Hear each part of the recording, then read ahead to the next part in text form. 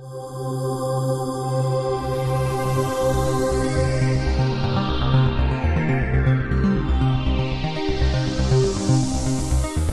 and welcome back to the Scarab Solutions Ancient Art Podcast.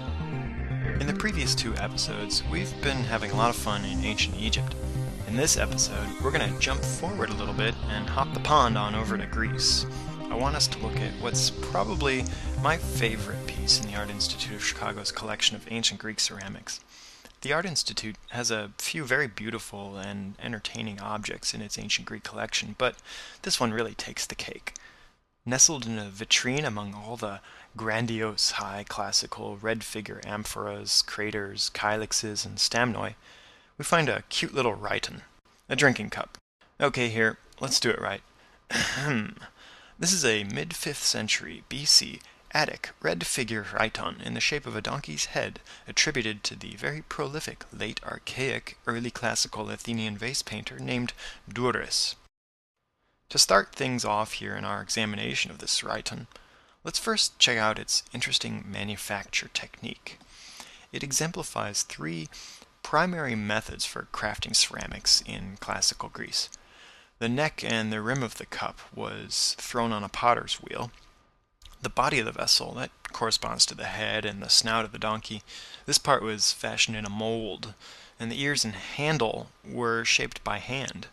And it's certainly not unique in this way, but it's nonetheless pretty interesting to see all three techniques used on one vessel. We could, of course, go into much further detail on its manufacture, specifically the firing process of black and red figure Greek ceramics, but let's save that whole spiel for a later podcast. The rhyton is a common type of drinking cup in the shape of an animal's head.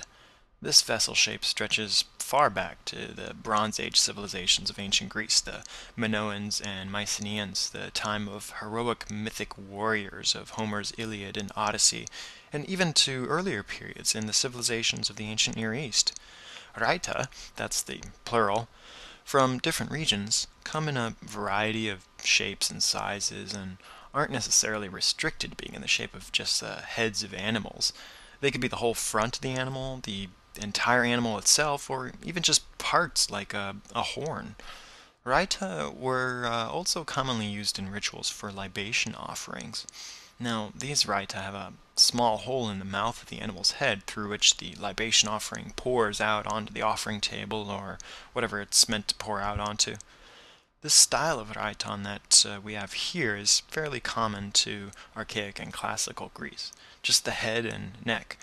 And in the case here, there's no hole in the mouth, so the function is clearly meant to hold a beverage instead of letting it pour through. And by beverage, of course, I mean wine. Wine in ancient Greece, however, was a little different from wine nowadays. The Greeks, believe it or not, actually watered down their wine.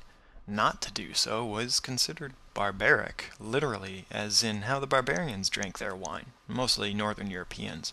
And interestingly enough, the word barbarian derives from how the Greeks perceived certain foreign languages to sound. When foreign people spoke, all the Greeks heard was bar bar bar bar bar. Sounds pretty silly and made up, but it's the truth. Now, back to the rhyton. The one we have here is made out of ceramic, earthenware, specifically terracotta. It was most likely crafted with the intent of being buried in someone's grave, where it's said to have been found, similar to all the other ceramics in the Art Institute's ancient Greek collection. Not all from the same grave, of course. Rhyta were used in daily life, but by and large the rhyta crafted for use by the living were made out of precious metals like bronze, silver, and gold. The rhyton was not the drinking cup of your average bloke. These vessels were reserved pretty much for the aristocracy of Greek society, be it classical or earlier.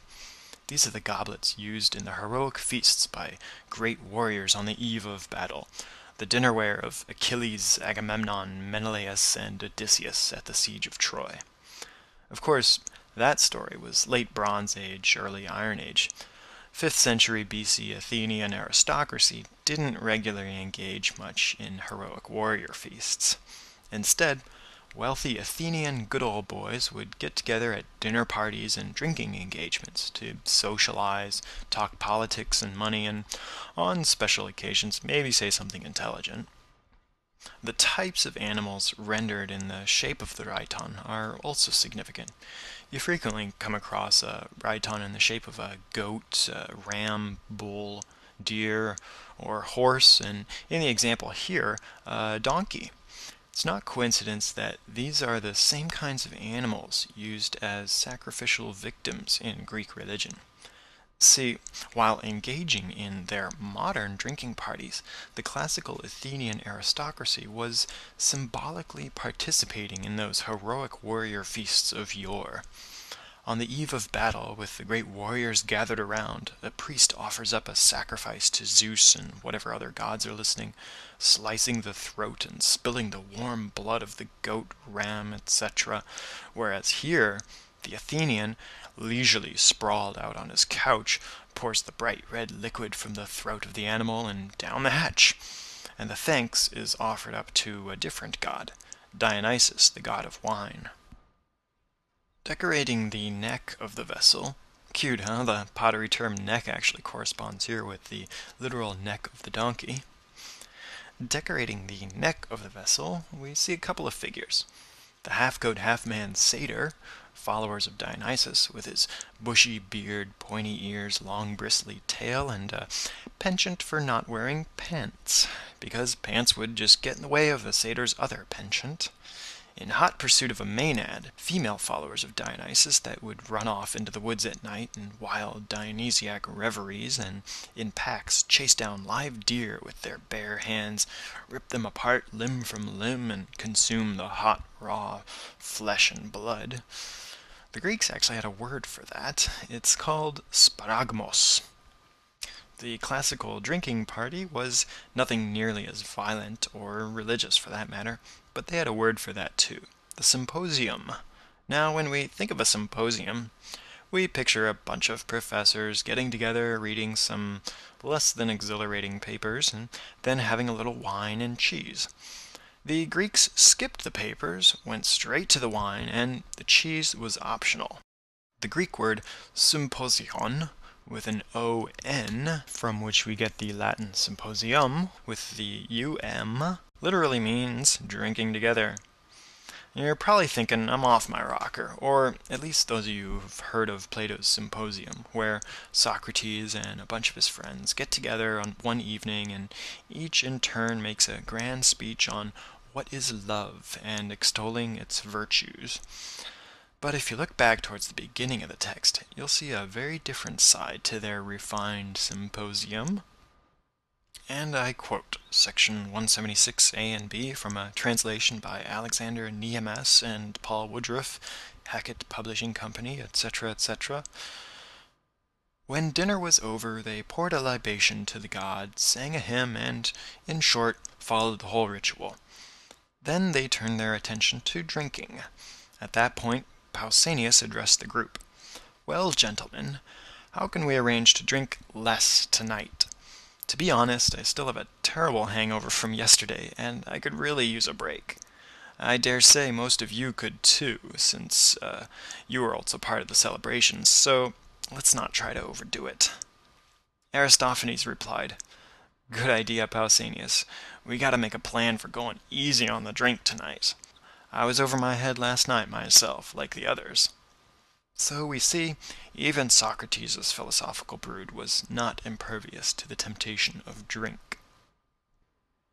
Getting back to the shape of the donkey-headed raiton, just how do you sit it down? Many other raita, especially the ritual libation raita and the ones from Near East and Eastern European civilizations, have a flat bottom, so they could be set down right side up. But the only way to set down this example is on its side or upside down. So if you want to set it down, you have to polish off your drink first. The shape of this raiton actually therefore encourages drinking. What a perfect cup for a symposium. And just how does one drink from it? If you drink from it the same way you'd normally drink from a mug, with the handle to the side, the donkey's ear would get in the way and you might just dribble on yourself. your best bet is probably to hold the handle underneath so the donkey's face is right side up. And then, as you're kicking back your head, tipping the raitan up to polish off your wine, suddenly you've got the face of an ass. The idea of transformation through drink was not lost on the ancient Greeks. Wine was regularly attributed with various therapeutic, medicinal, or even malignant properties, and in some examples, we even come across wine being equated with a sort of magic potion capable of transforming the drinker in various ways. The characters in Plato's Laws briefly discuss the qualities in wine that transforms one to be braver, bolder, more conceited, and looser with the tongue. Another relatively common expression of transformation through wine in Greek art can be seen on a large number of kylixes, another kind of drinking vessel, more so in the shape of a bowl rather than a cup. A brief sidetrack first. The kylix was also frequently used in Greek symposia, and not just for drinking. The Greeks actually had drinking games. One particular favorite was called kotabos. And here's a kylix that even came with instructions. This mid-5th century Attic red figure kylix at the Boston Museum of Fine Arts shows a reclining youth in the act of playing kotabos. As I mentioned earlier, Greek wine was a little different from the wine that we have today. Not only was it watered down, but it also had far more sediment, so you'd likely have some dregs left over at the bottom of your cup. The idea in kotabos was to twirl your kylix around, flinging out the sediment to see who could come closest to the target in the middle of the room, whether the target be a jug or some poor flute girl. Now, back to the idea of how the kylix was commonly used to express the idea of transformation through drink. The typical kylix is decorated on both the inside with a lovely picture for the drinker, and on the outside with pictures to be seen by all of his friends as he holds the bowl high up to his lips. On the outside decoration of the kylix, you often come across two large glaring eyes penetrating the onlooker, as we see here in another example from the Boston Museum of Fine Arts. The drinker grasps the kylix by the two handles and holds it up to his face as he takes a drink, thereupon donning a monstrous mask, a face like the Gorgon Medusa, who's said to have been so fiendishly ugly with snakes for hair that her gaze would turn you to stone.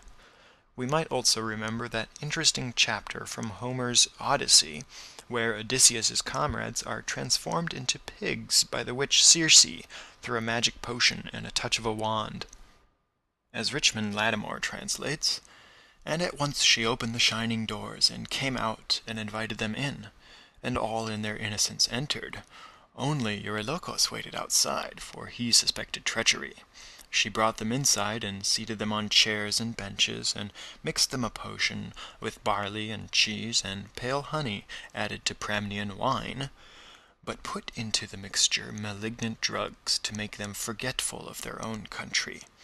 When she had given them this, and they had drunk it down, next thing she struck them with her wand, and drove them into her pig pens, and they took on the look of pigs, with the heads and voices and bristles of pigs, but the minds within them stayed as they had been before."